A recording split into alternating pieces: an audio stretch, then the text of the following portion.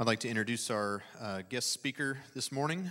When you first see him, you may think that my twin is here, but we are not twins. We're separated by just 4 years, but a lot of people do get us mixed up, which is awesome. But coming to speak to us today is Nathan McBroom. Obviously, he's the son of Curtis and Becky McBroom. He is an IMB missionary that's been called to serve and share the gospel to the nations, to Eastern Asia, specifically to Hong Kong. Nathan is married to Abigail. He has 4 children, Emma, Ann, Judah, and Elijah. Nathan and I are brothers by blood and birth, brothers in spirit and rebirth, and brothers in service to our Lord and Savior, Jesus Christ. So Nathan, please come.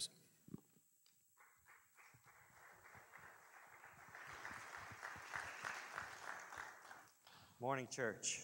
If you have your Bible, please open it to the last book of the Bible, the book of Revelation. We'll be looking at chapter 7. As you're turning there, I want to personally and publicly praise God for your church.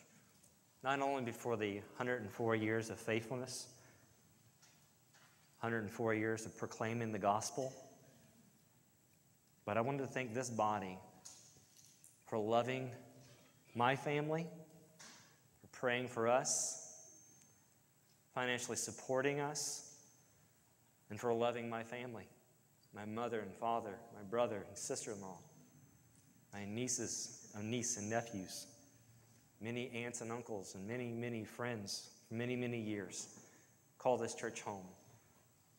I praise God for this church. Praise God that in the southwest of Louisville, there is a church that proclaims the good news about Jesus, that he came into the world to die for sinners. He was buried, and on the third day he rose again. And if anyone would repent of their sins, they can have everlasting life. They can know God as their Father and be with him forever.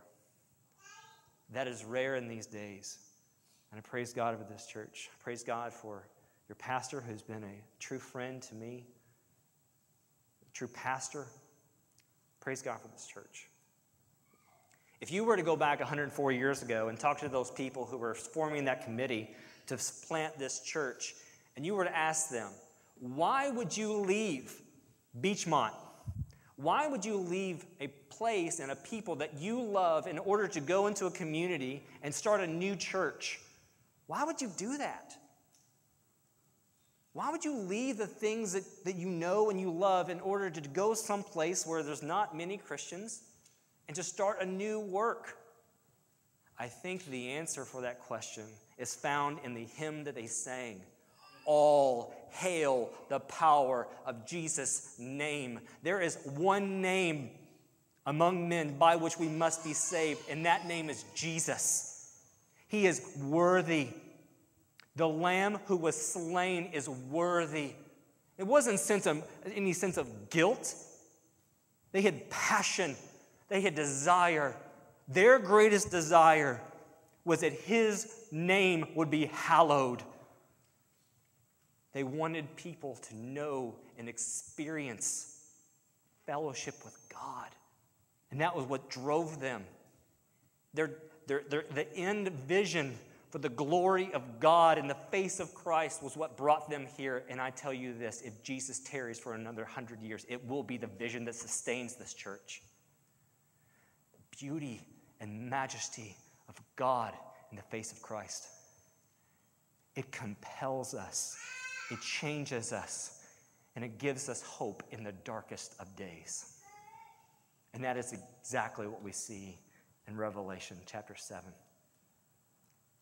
If you would, please read with me this wonderful, wonderful vision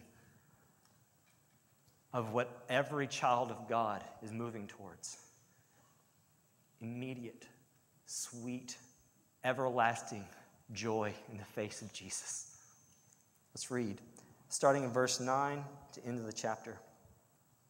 After this, I looked, and behold, a great multitude that no one could number, from every nation and all tribes and peoples and languages, standing before the throne and before the Lamb, clothed in white robes with palm branches in their hands, and crying out with a loud voice, "Salvation belongs to our God who sits on the throne and to the Lamb." And all the angels were standing around the throne and around the elders and the four living creatures. They fell down on their faces before the throne and worshiped God, saying, "Amen. Blessing and glory and wisdom and thanksgiving and honor and power and might be to our God forever and ever. Amen." Then one of the elders addressed me, saying, "Who are these clothed in white robes, and from where did they come?" I said to him, "Sir, you know." And he said to me, "These are the ones coming out of the great tribulation. They have washed their robes and made them white in the blood of the Lamb.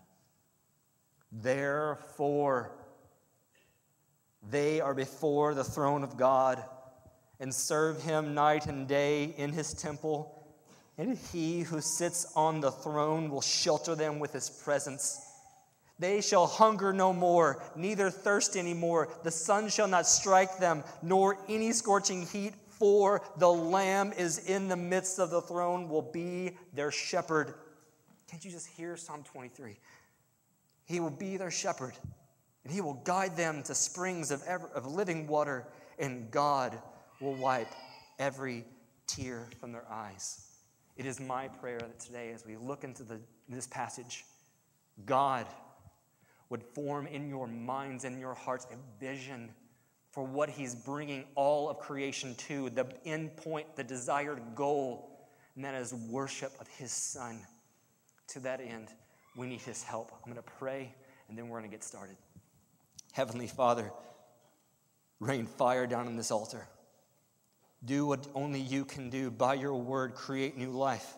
I pray, Lord God, that you would bring salvation for those who are dead in their trespasses and sins. Lord, you would transfer from them from the dark kingdom of darkness into the kingdom of light, the kingdom of your beloved Son. For those, Lord, that do not understand their light in light of the end, what you are bringing all creation to, I pray, Lord, you would give them a vision of your glory. Lord, I pray that from this you would call out missionaries from this beautiful church, this beautiful congregation. Would you call out men and women who want nothing more than for Jesus Christ to be worshiped among all the peoples, all the nations, all the ethnos. Lord, would you do it for your glory? In Jesus' name, amen.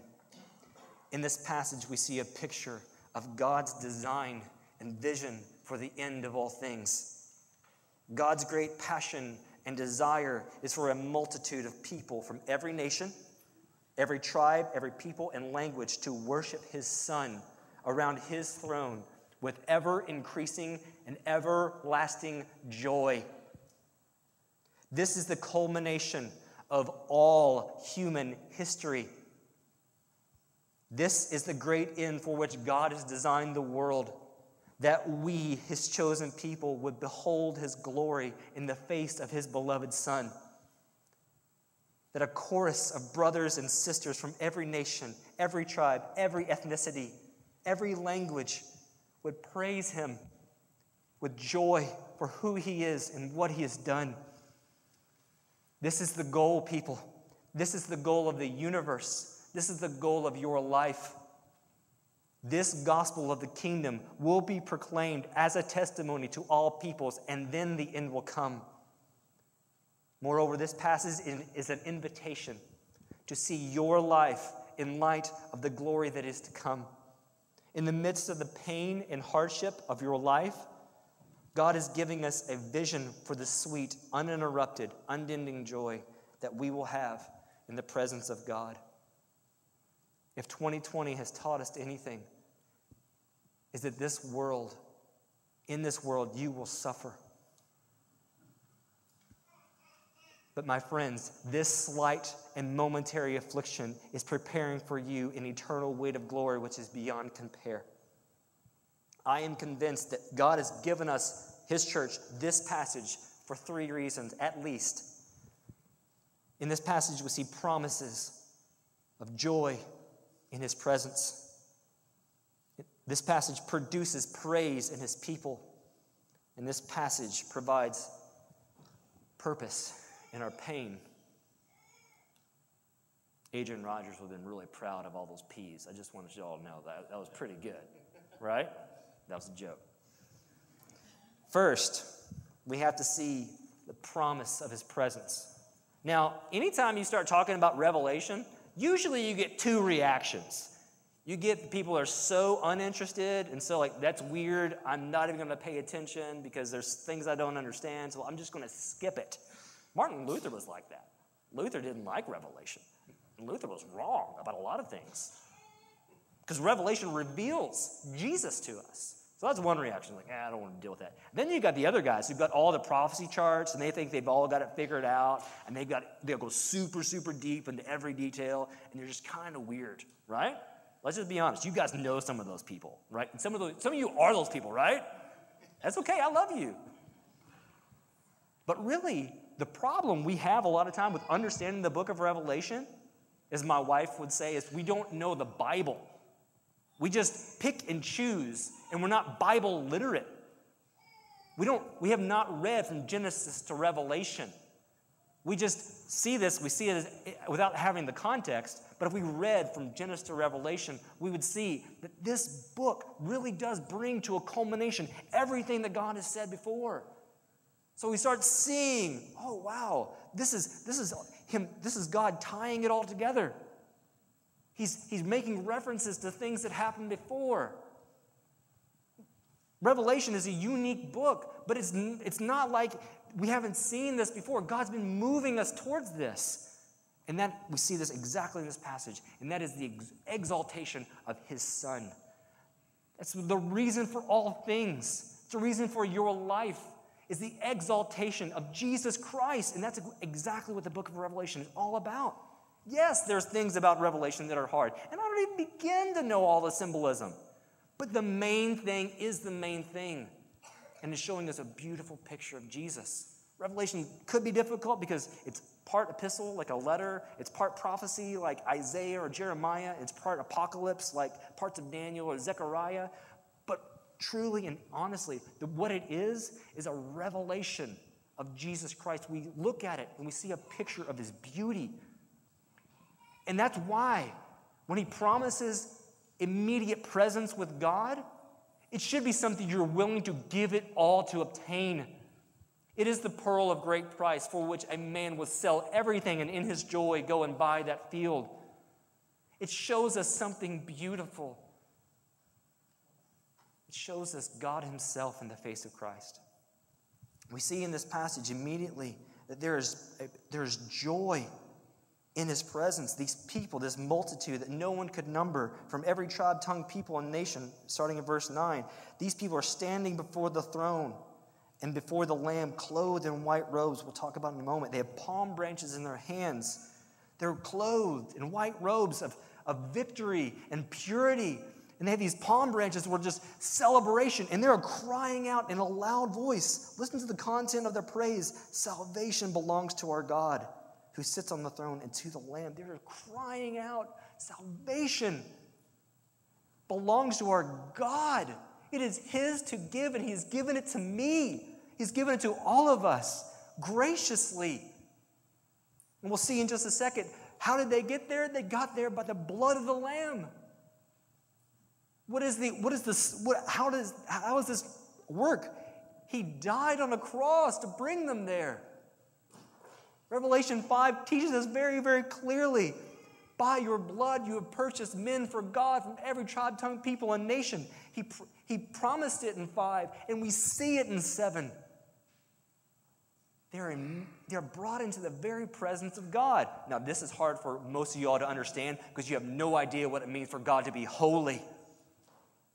For sinful man to be brought into the presence of God just seems no big deal.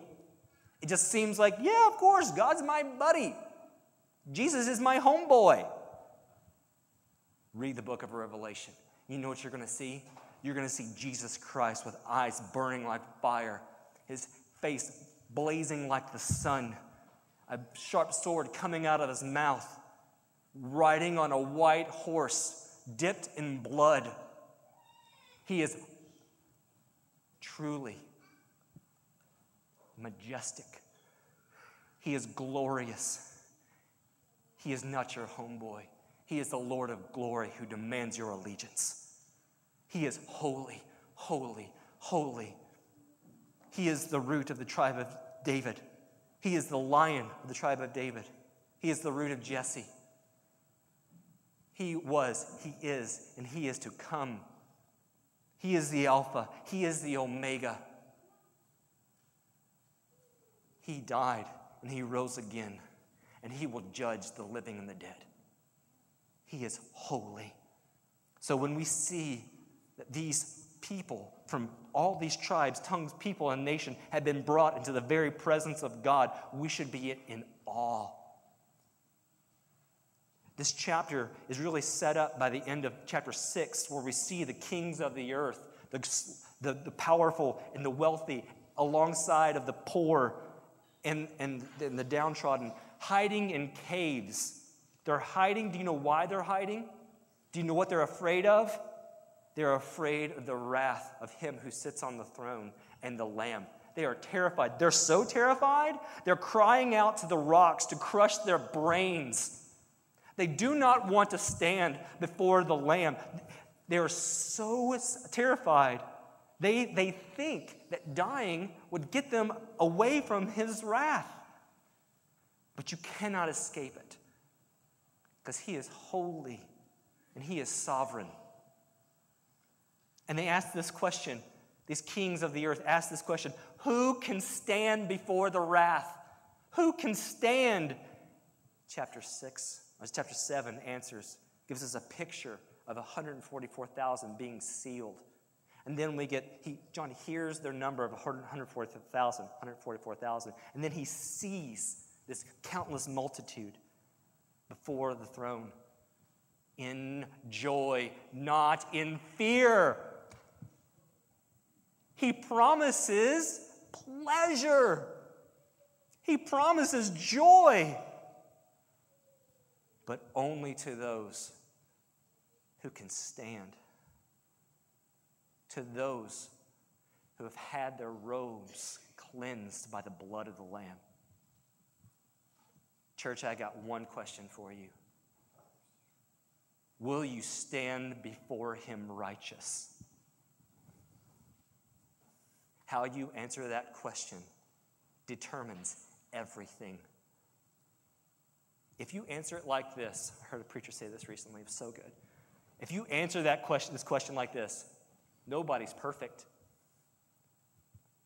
Will I stand before him righteous? Nobody's perfect. If you answer the question that way, you do not understand Christianity.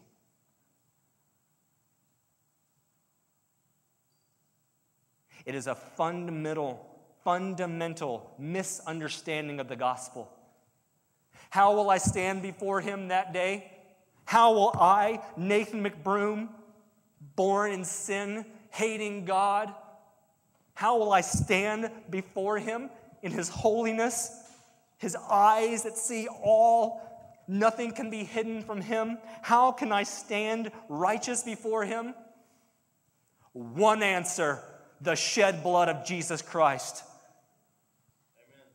Amen. An alien righteousness has taken over me. I have been clothed. I have been made righteous. And brothers and sisters, that changes everything. It changes how I view myself. It changes how I view God. It changes how I view the world. It changes my passions. It changes how I love one another. How we love one another in this body, and how we love all the ethnos, all the peoples of the world. We're willing to lay down our life because we have been made new. There's one answer to that question. How will you stand righteous on that day? Jesus Christ has given his life. He has died. He has risen again, and he has made me new. And they are not there in fear. All fear is gone. Do you see that? Look at how John describes them. Therefore, they're before the Lamb of the throne of God, and they serve him day and night in his temple. And he who sits on them will shelter with his presence. No longer shall they hunger, neither shall they thirst any more. The sun shall not strike them, nor any scorching heat. For the Lamb in the midst of the throne will be their shepherd, and they will guide them to springs of living water, and God will wipe every tear from their eyes. Brothers and sisters, I have served the Lord Jesus in our denomination as a missionary in Asia for 11 years. And there have been hard times. There have been times when I have wept and I've been afraid. In the last 2 years, I have seen persecution that I could never have dreamed. Friends have been arrested. Their property has been confiscated. They were beaten and imprisoned. I myself was interrogated. We were told we were being watched. And ultimately, we were told we had to leave and we could never return. And we lost everything. Everything I own, every toy my kid owns. And I tell you this, I sacrificed nothing. The joy that is before us cancels and gives purpose to the pain that is in our past. A day is coming when the Lord Jesus himself will wipe away every tear from your eye. And it is doing something.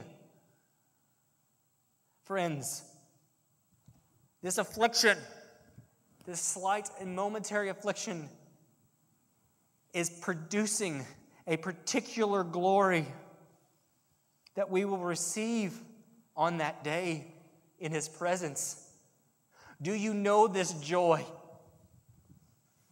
Do you know the joy of walking with Jesus? Is Jesus the all-consuming passion of your life? If he is not, you will only make small and calculated risks for him. Christianity will simply be something you add to your life. But when he is all, you can say, let goods and kindred go, this mortal life also, the body they may kill. But God's word abides still. Do you know the joy that's coming? 2,000 years ago when he died on the cross and rose from the grave, he brought life and immortality to bear. The kingdom was inaugurated. Don't wait for the altar call. Here it is right now. Repent of your sins and you will be born again. The kingdom has come. Repent. Turn away. Turn away from your sin. My brothers and sisters, if you will believe in Jesus today, you will be born again. The resurrected life that Jesus purchased for us on Calvary can be yours today. You do not have to wait. The good news is here. Jesus is alive. He reigns. Can I get an amen? Amen. That's why joy is in the presence of Jesus and nowhere else.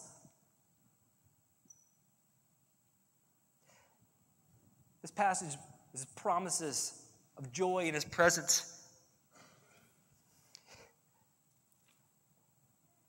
It also produces praise in his people.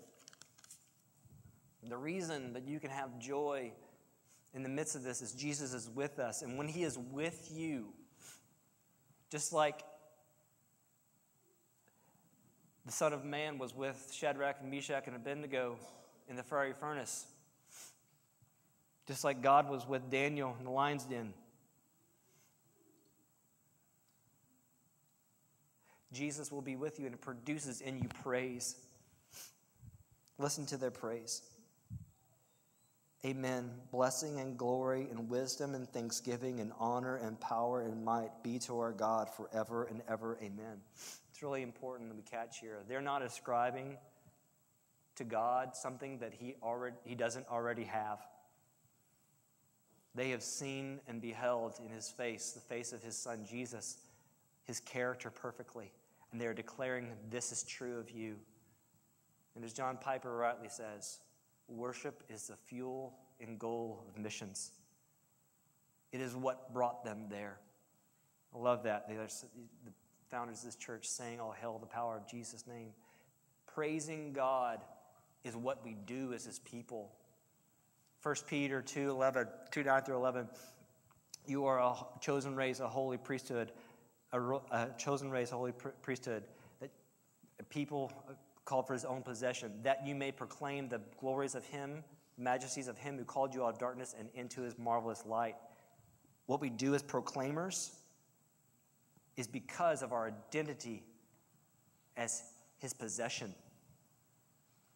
We are his. And even in the midst of trial, we are able to praise him. It produces praise in his people, and it provides purpose in our pain. What I love about this passage is if you read it, and especially read the rest of the book of Revelation, God's people are not strangers to pain. Your best life is not now. On this earth, you will suffer. Everyone who desires to live a godly life in Christ Jesus will be persecuted. I didn't make that up. Paul did. What it does, however, is gives purpose to our pain. Whether it's moving across town to help plant a new church, share the gospel with a coworker, care for a dying parent, everything that you do in obedience to the Lord Jesus will bring a measure of pain. Because this world, the flesh, and the devil are opposed to the advance of the kingdom of God. And there will be pain. And this passage tells us that. He will wipe away every tear from their eyes. That means there must have been tears. There must have been thirst. And these people are all coming out of the great tribulation. I consider it a great honor to have known a martyr, a woman who gave her life for Jesus. She was kidnapped, killed.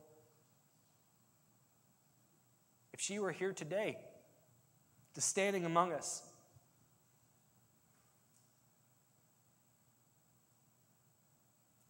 do you think that she would regret it? Not a moment. But was there pain? Yes. We should never deny that there is pain, and the pain is real. Whether that's loss of a child, loss of a job, cancer diagnosis, the pain is real. But what is the promise that gives us any hope as we experience that pain? It is this: it's not meaningless. You are not alone. And that one day Jesus Christ is coming again to make all things new. There will be no pain on that day. There will be nothing to make you fear on that day. He will crush sin. He will destroy the devil. And he will reign forevermore. In light of that reality, brothers and sisters, in light of that reality, what do you have to lose? So what if your coworker makes fun of you for speaking up for Jesus?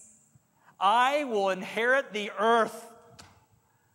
So what if they kill me in the streets of Baghdad? I will raise from the dead when Jesus comes again, and I will reign with him forever. So what if I give up the last 10 years of my retirement in order to plant a new church across town? I will live forever with Jesus. It doesn't take away our pain. It doesn't make those things insignificant. It gives it purpose. There's much more I could say, but I'm swinging for the fences today. I am hoping and praying that by seeing in this text and in the book of Revelation that some of you will get a glimpse of the glory of God in the face of Christ, and you would say, yes, that's what I want. I want him more than anything. Take every dime in my bank. I want Jesus. And others of you would say, I'm a Christian, but I've got a great job. I don't know. But I feel like God's calling me to go to a place and a people that have never heard him before. I'm not saying that God's calling all of you, but I am saying this. No matter what you leave behind, if he's calling, again, that's something for you all to speak about with your pastors about. It's very important for the local church to be involved in that. But whatever you leave behind, you will get 100 times more when he comes. So in closing, there's much more I could say, but as my 7-year-old son said this morning, in his application to you, you should bow down now to Jesus, because he's God. God loves us worshiping him. It's a quote. Thanks, Judah. Secondly, repent. Repent of living your life as if you and your kingdom were ultimate. You are not. He is. The centrality of the worship of God is true in this text. It is true in the entire Bible. And you are keeping yourself from the fullness of joy by making your life an idol. Repent. Repent of all forms of racism. If there's ever been a time for our nation to just admit that we're divided politically, ethnically, racially, all those things, we should just admit that. And the one thing that can bring us together, the one thing that can bring the church together is that we have one Lord, one baptism, and one purpose. That is what unifies. I don't care who you vote for next month. I care for this. Who do you bow down to? Who is your Lord? What does he want you to do? As your pastor said this morning, he has told us. And to disregard what he said is the height of arrogance and pride. Third, dedicate your life to the advance of the gospel. Pray for its advance. Proclaim the gospel where you are now. There's no such thing as a 747 missionary. Oh, I'll be a faithful missionary when I go to the overseas. That's a lie. If you're not faithful here, you're not going to be faithful over there. Give to your local church. This is God's plan. This local body is God's plan for the advance of the kingdom of God. And lastly, go. Be willing. Be willing to heed his call, because he promises joy in his presence. He provides purpose in our pain. And he will never leave us or forsake us. He who called us is faithful. Church, I am so thankful for this time together with you to celebrate 104 years. I pray that the mission that started this church, to see Jesus Christ exalted, and Fairdale would be the passion that sustains this church until the Lord comes. Let me pray. Heavenly Father, thank you so much for your word. Thank you, Lord, for how it sustains us. Thank you, Lord, for the promise of your presence. Thank you that Jesus Christ purchased men for God by his blood, and that he has commissioned us to proclaim this good news. Thank you, Lord. There are people in Fairdale that Jesus Christ has died for, and that when they hear the gospel, maybe not the first time, maybe not the second time, but they will be saved. Thank you, Lord, for the assurance that we have in evangelism and missions. Thank you, Lord, that the gates of hell cannot prevail over your kingdom. We love you, Lord. We glorify you. Bless this church. In Jesus' name, amen.